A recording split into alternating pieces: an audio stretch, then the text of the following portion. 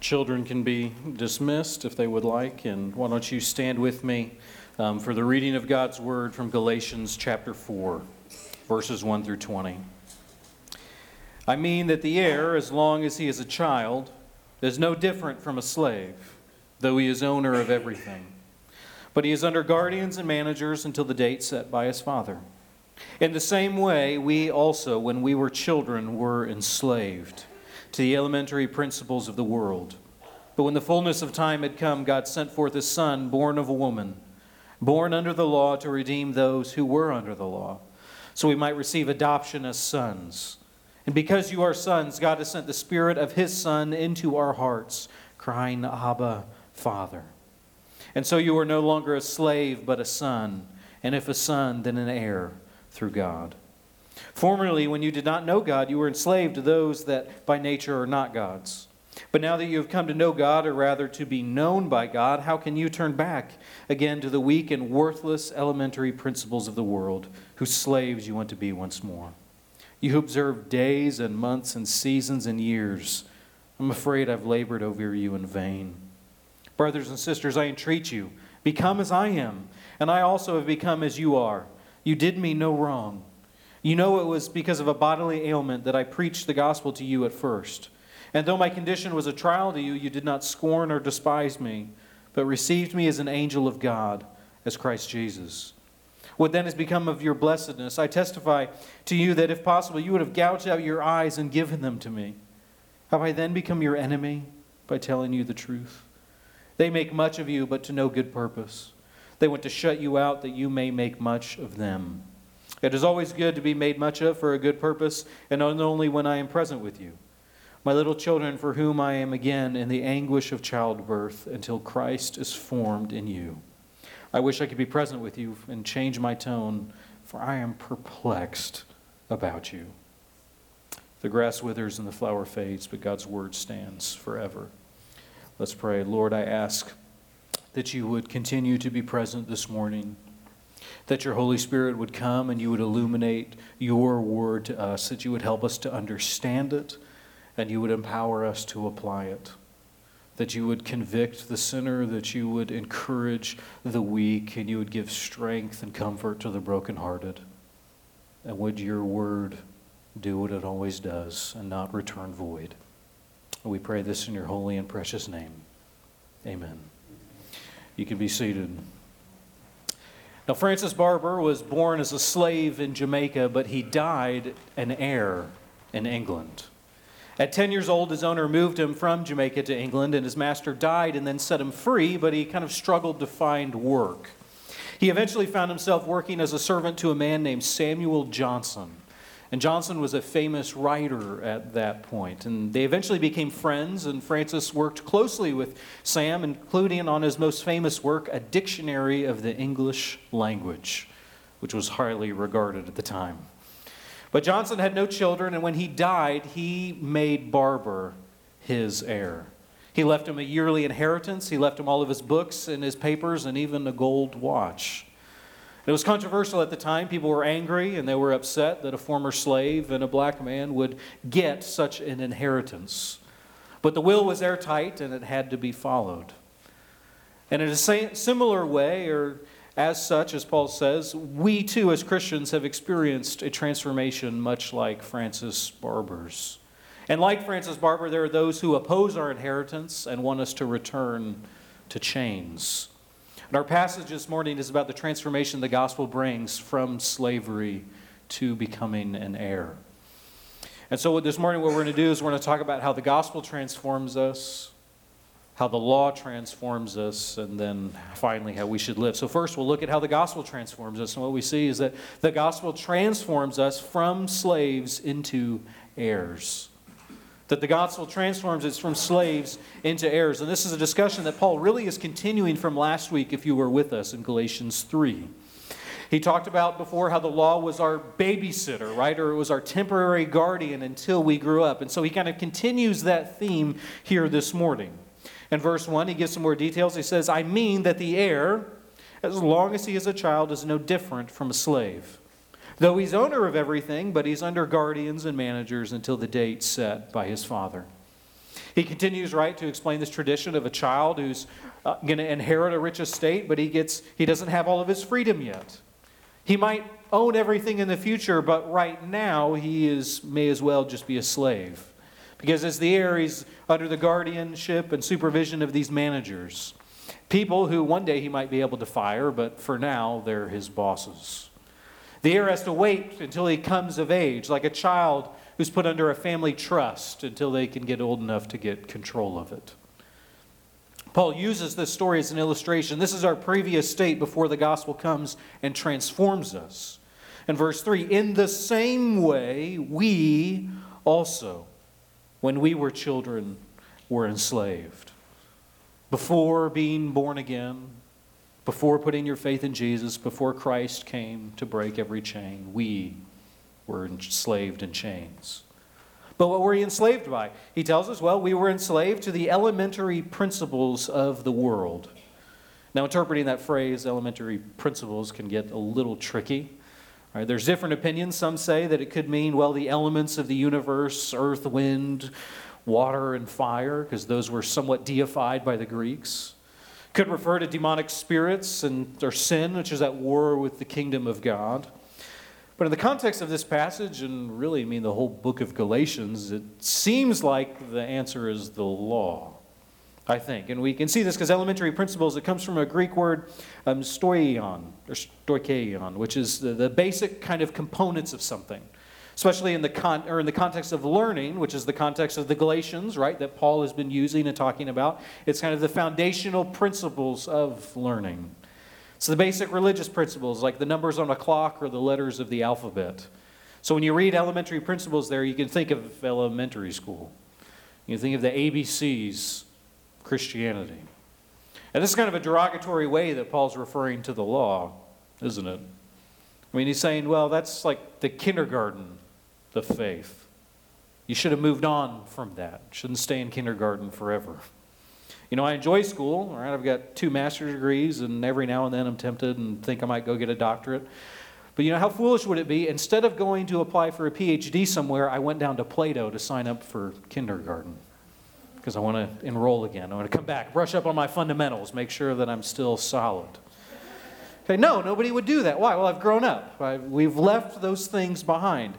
And so when we were enslaved to the elementary principles of the world, but when the fullness of time had come, God sent forth his Son, born of a woman, born under the law, to redeem those who were under the law, that we might receive adoption as sons.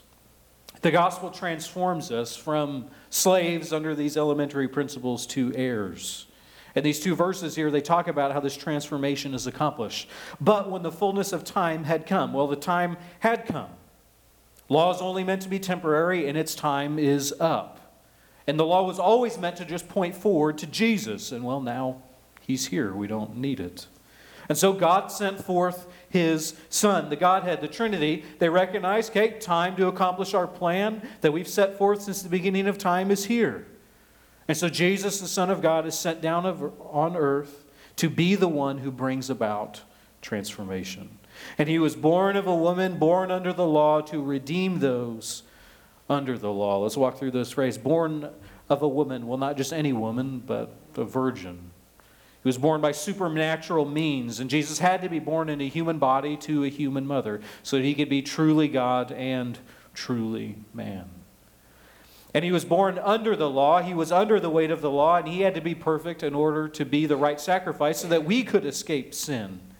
He needed to be perfect in order to redeem us so that we might receive adoption as sons. All of these steps had to be met in order for us to be adopted, that we could be set free and turned into the sons and daughters of the King of the cosmos. Right, even with adoption today, there's numerous hoops and requirements and many difficulties that you've got to meet in order to adopt somebody into your family. Well, for us to be adopted into the family of God, there were requirements as well. And Jesus, our Redeemer, met all of them in order to make our adoption possible. Verse 7, so you are no longer a slave, but a son, and if a son, then an heir through God. The gospel changes us again from slaves to heirs. You may have noticed many times whenever I'm reading from the Scriptures, I'll often change it whenever it says just brothers to say brothers and sisters, because in the Greek that word is meant to be inclusive anyway, so I'm just trying to be more accurate to what the Greek says. But here, I don't do that. And here, Paul uses the word son intentionally. It's not because Paul's sexist or because Paul's forgotten about women, but it's because at this point, really only sons get to inherit things. Daughters don't get an inheritance, or if they do, they don't get much of one. But all of us, brothers and sisters, who have put our faith in Jesus, who have been adopted by Him, get to be made heirs. This is partially why Paul says there's no male or female. The ground of the cross is level. And we don't just get set free from the law, but now we're heirs. And being an heir, it gives us new rights and privileges. And one of the big privileges Paul has in mind is we don't have to follow the law of Moses anymore. We've graduated, and we don't have to go back. And a significant privilege of our status, you see it in verse 6. And because you are sons, God has sent the Spirit of His Son into our hearts, crying, Abba, Father. We get the Holy Spirit who gets to come and live inside of our bodies. Holy Spirit doesn't just live in everyone. He doesn't live in the hearts of all humanity. He lives inside heirs. Ephesians 1:14 reminds us, we were sealed with the promised Holy Spirit, who is the guarantee of our inheritance until we acquire possession of it. He is our seal, and He seals us. So what else do we gain as an heir, right? So if you found out somebody left you an inheritance, that would probably be your question. Well, what is it? What am I getting? Well, the quick answer is, what do we get as heirs? We get to inherit the kingdom of God. And when Jesus finally returns and reigns and He establishes His kingdom on the earth, we get to rule and to reign alongside Him. And we get an inheritance in 1 Peter 1:4 that is imperishable, undefiled, and unfading, kept in heaven for you. The best part of our inheritance is salvation and the resurrection and the life to come. And this inheritance is available to you. It's available for all of us. The riches of the kingdom never run out. This inheritance isn't just for God's favorite people. It's not just for the elite. It's not just for the holiest. It's not just for pastors with the biggest ministries. It's not just for others. It's for you. It's for sinners. It's for failures. It's for the addict, for the broken, for the desperate. It's for all of us. And how can you get this inheritance? By putting your faith in Jesus Christ. And He died on the cross in order to make our adoption possible. And this gospel inheritance is such wonderful news. We might wonder why so much in this chapter Paul sounds angry and disappointed. And well, it's because the gospel can transform us into heirs, but the law transforms us back. The law transforms heirs into slaves. The law transforms heirs into slaves. It reverses what the gospel accomplished. In verse 8, he continues, says, formerly, when you did not know God, you were enslaved to those that by nature were not God's. I think this is again a reminder that our sin leaves us bound in the chains of slavery. And we didn't get saved by our righteousness. God is the one who took all of the action. He's the one who did everything. He is the one who saved us. But if this is true, right, if we've been changed, if we've been transformed, how can you turn back to the weak and worthless principles of the world, whose slaves you want to be once more? What slave would ever want to leave their freedom behind and live in chains instead? Throughout human history, men and women have rather died than live in chains. Reminds me of the foolishness of the Israelites, right? After 400 years of slavery in Egypt, they're set free and they're wandering, but then they got kind of hungry. They didn't know where food could be found, so they started to complain and so said, maybe we were better off back in Egypt as slaves. Let's try that again. And as readers, all these years later, we kind of shake our heads at them. How could you be so dumb? Freedom is much better than slavery. Well, Paul says that returning to the law, believing that you need to submit to circumcision, submitting to the laws that Christ has set them free from, is becoming a slave. Once again, you're going backwards. They're turning back to the weak and worthless elementary principles. Look again at that, weak and worthless. Okay, the Judaizers, those who were in Galatians, trying to convince them to follow the law and how good it is and how awesome it is, have got it wrong. Paul's saying following the law is not better. It's not for the super holy. It's not for the more advanced. It's not really for the spiritually mature. It is weak and worthless. It accomplishes nothing at all, and it cannot help you. It doesn't make you a better Christian. In fact, it makes you a slave.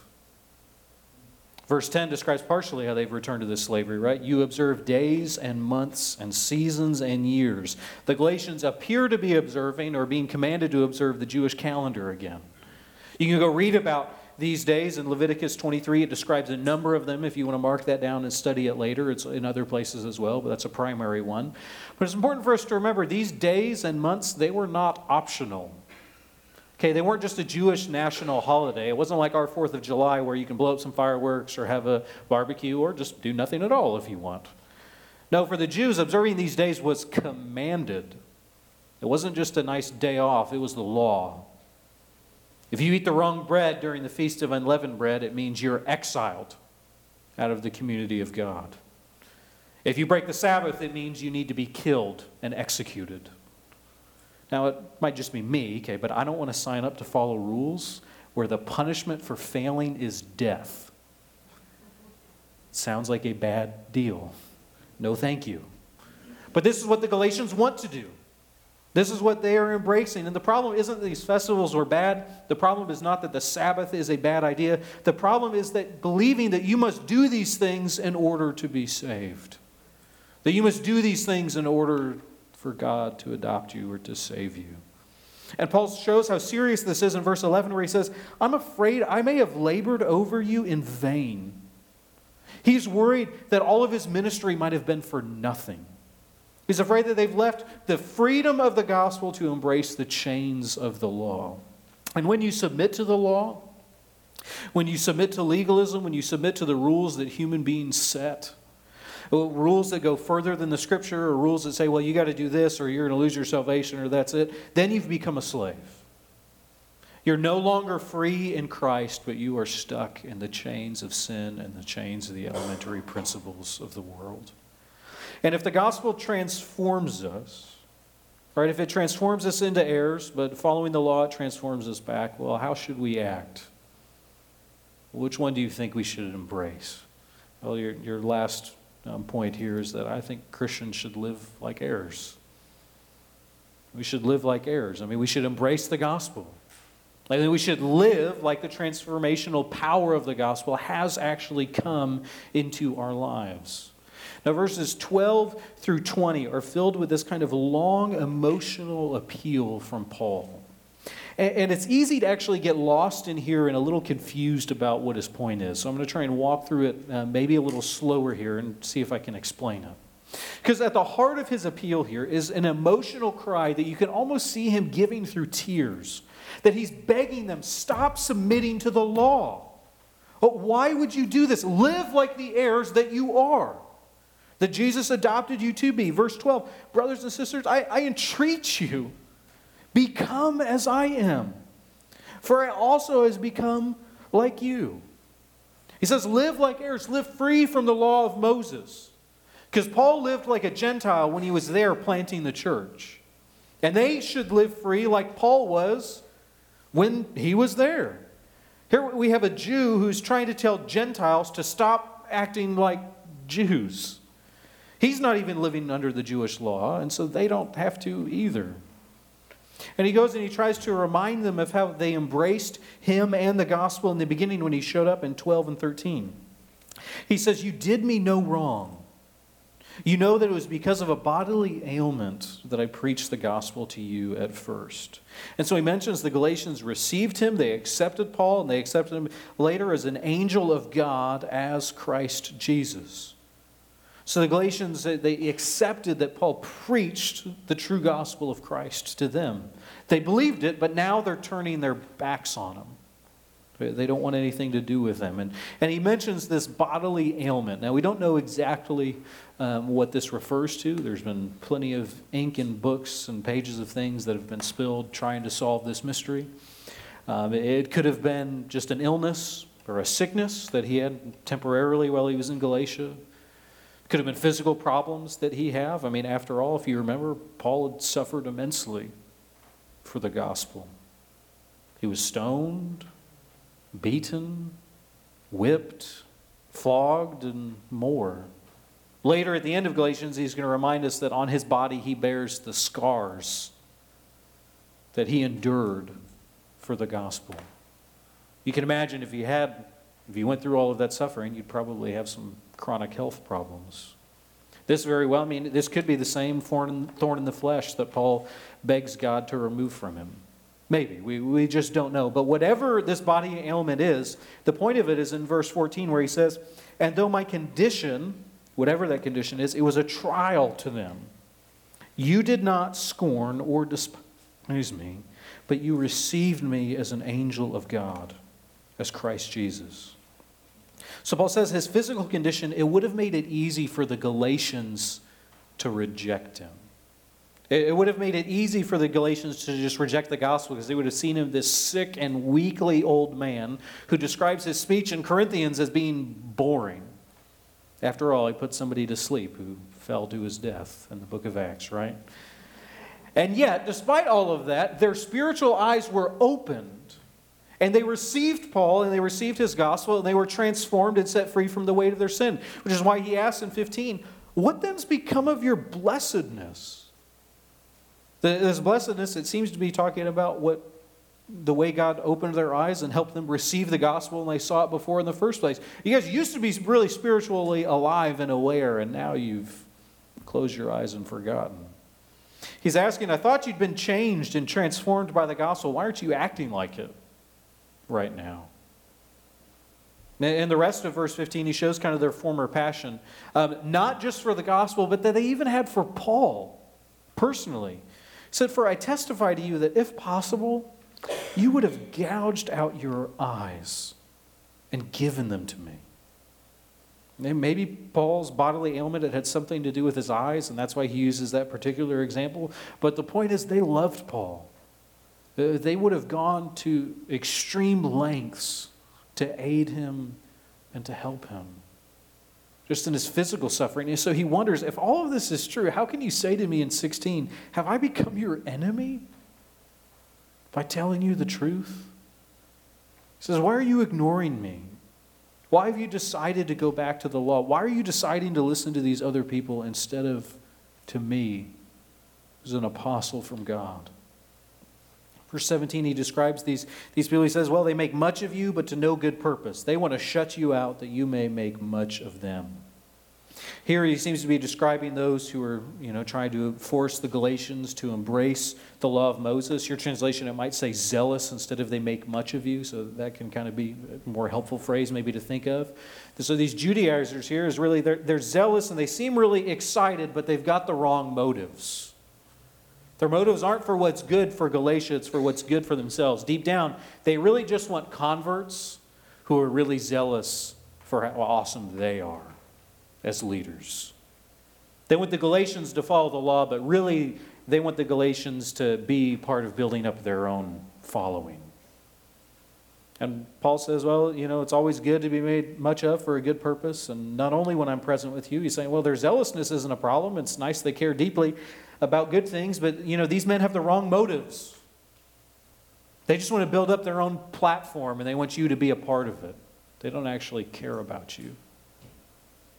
Not like Paul does in verse 19, "My little children, for whom I am again in the anguish of childbirth, until Christ is formed in you." Judaizers don't care about the Galatians, but Paul's in anguish over them. He compares himself to a mother in the pains of childbirth. And he uses this example of childbirth not just to explain his pain, but he's trying to explain his love and his care for them. That he cares for them. He feels like their spiritual mother. And he's worried about them. He loves them in a way that those Judaizers never could, and he just wants what's best for them. For them to live like heirs. In contrast to these other men who just want to use and abuse them and throw them away and forget them. He ends it in verse 20 saying, I wish I could be present with you I wish I could change my tone, for I'm perplexed about you. He longs to be with them physically because he loves them. He wants to be around them. And he doesn't want to be coming across as harsh. He's not just angry and trying to beat them up. He cares about them, and he wishes they could see it on his face. And notice how he mentions his tone here, right? This is not the ranting and raving of an angry and wrathful dad who's just ready to beat on everybody till they behave. This is the tears and confusion of a mother who can't understand why you do this. Why are you acting this way? I don't get it. There's tears in his eyes as he is pleading with them. Live like heirs. Live in the freedom of Christ that you've been given. This entire section, kind of from 12 to 20, it's an emotional appeal. It is Paul on his knees begging the Galatians to stop trying to follow the law. And this is the immediate application for the Galatians, right? They should have received this letter. They should have read it aloud in the church and decided, Paul is right. It's time to cancel our upcoming circumcisions. It's time to stop forcing people to celebrate the Jewish feasts.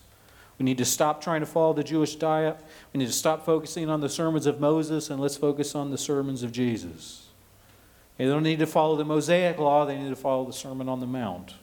They need to live like heirs of the promise of salvation originally given to Abraham instead of like slaves. Now, most of us today, right, we're not really tempted to follow the Mosaic law. But so how should we live like heirs today? What's kind of the application? Well, for those of you, if you're an unbeliever here this morning, you might be tempted to think that you have to do the right things in order to be saved. You might think you got to read the whole Bible, you got to understand theology, or start wearing some cross jewelry in order to become a Christian, because that's what it means. No, you don't need any of that. Jesus came to set you free. He came to make you an heir in the kingdom of God, and you can receive your inheritance by putting your faith in Jesus as the only way to salvation, and that's it. Because he's the only way. The law can't get you anything. It will only put you back in chains. Now, believers, you too need to act like heirs. Now, for us, the temptation can be more subtle. Right? Maybe we don't think we need to follow the law in order to be saved, but we might think we need to do certain things in order to make God love us. That's how we're more tempted to fall into this, I think. There's a popular show now, I don't necessarily recommend it, but it's all about children of a billionaire trying to become the heir, and they're fighting to get control of their father's company. But their father's a cruel man, and he pits them all against each other, and it's just filled with lying, conniving, backstabbing, and plenty of immoral and ugly behavior. On the surface, it seems like it's all about, control and power, but ultimately it's all about these people trying to earn their father's love. If they can just be enough or do what he wants. But none of them are ever able to be smart or cruel enough to do it. Listen, God is not like that. You don't have to do anything to earn his love. Instead, you can just act with the confidence of a child. You can act like an heir. You can walk right into the throne room of heaven, as Hebrews 4 tells us, confidently, because he is our Father. And because we know that he loves us. And we can walk in confidence of that. I was reminded of this with Calvin, who's 3. And the other day, just told him, as I do many times a day, "Hey, Calvin, I love you." And he said, "I don't love you, Daddy." I thought, wow, that's not very nice. I don't really appreciate that. Usually he says it, but today he didn't really feel like it. And as I sat and kind of thought about it, I thought, it's amazing that he feels that way. It's actually a really good sign that my son has the confidence that he can look me in the eye and say, "I don't love you, Daddy." And he's not afraid that I'm going to send him to timeout.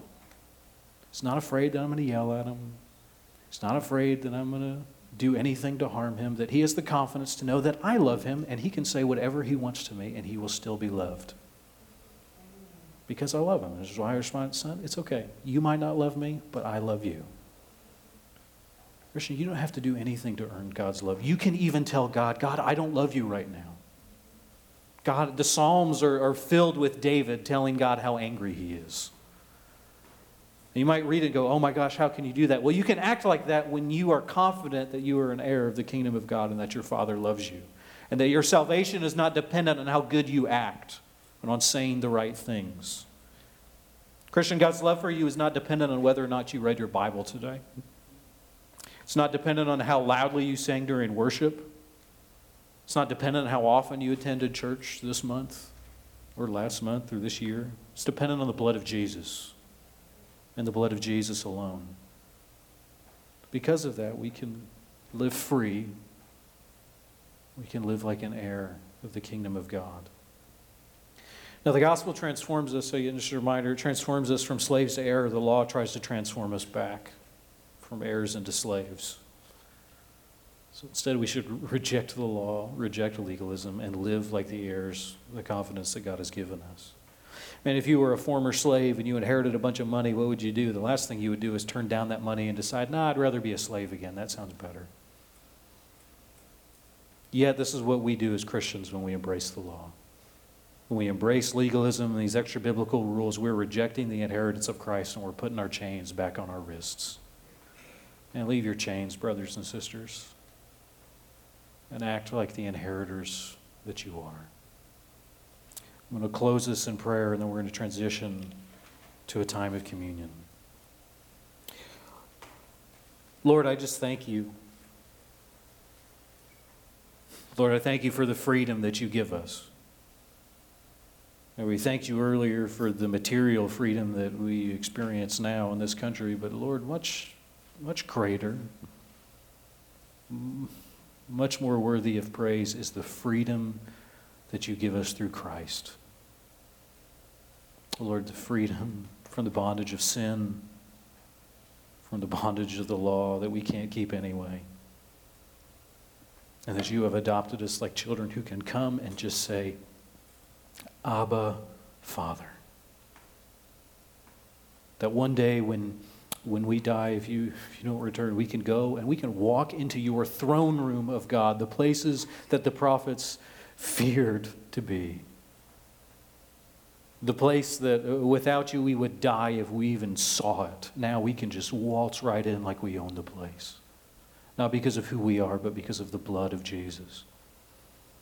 And we thank you. Lord, would you help us to live like your children who have been adopted by you, and to live like the heirs that we are.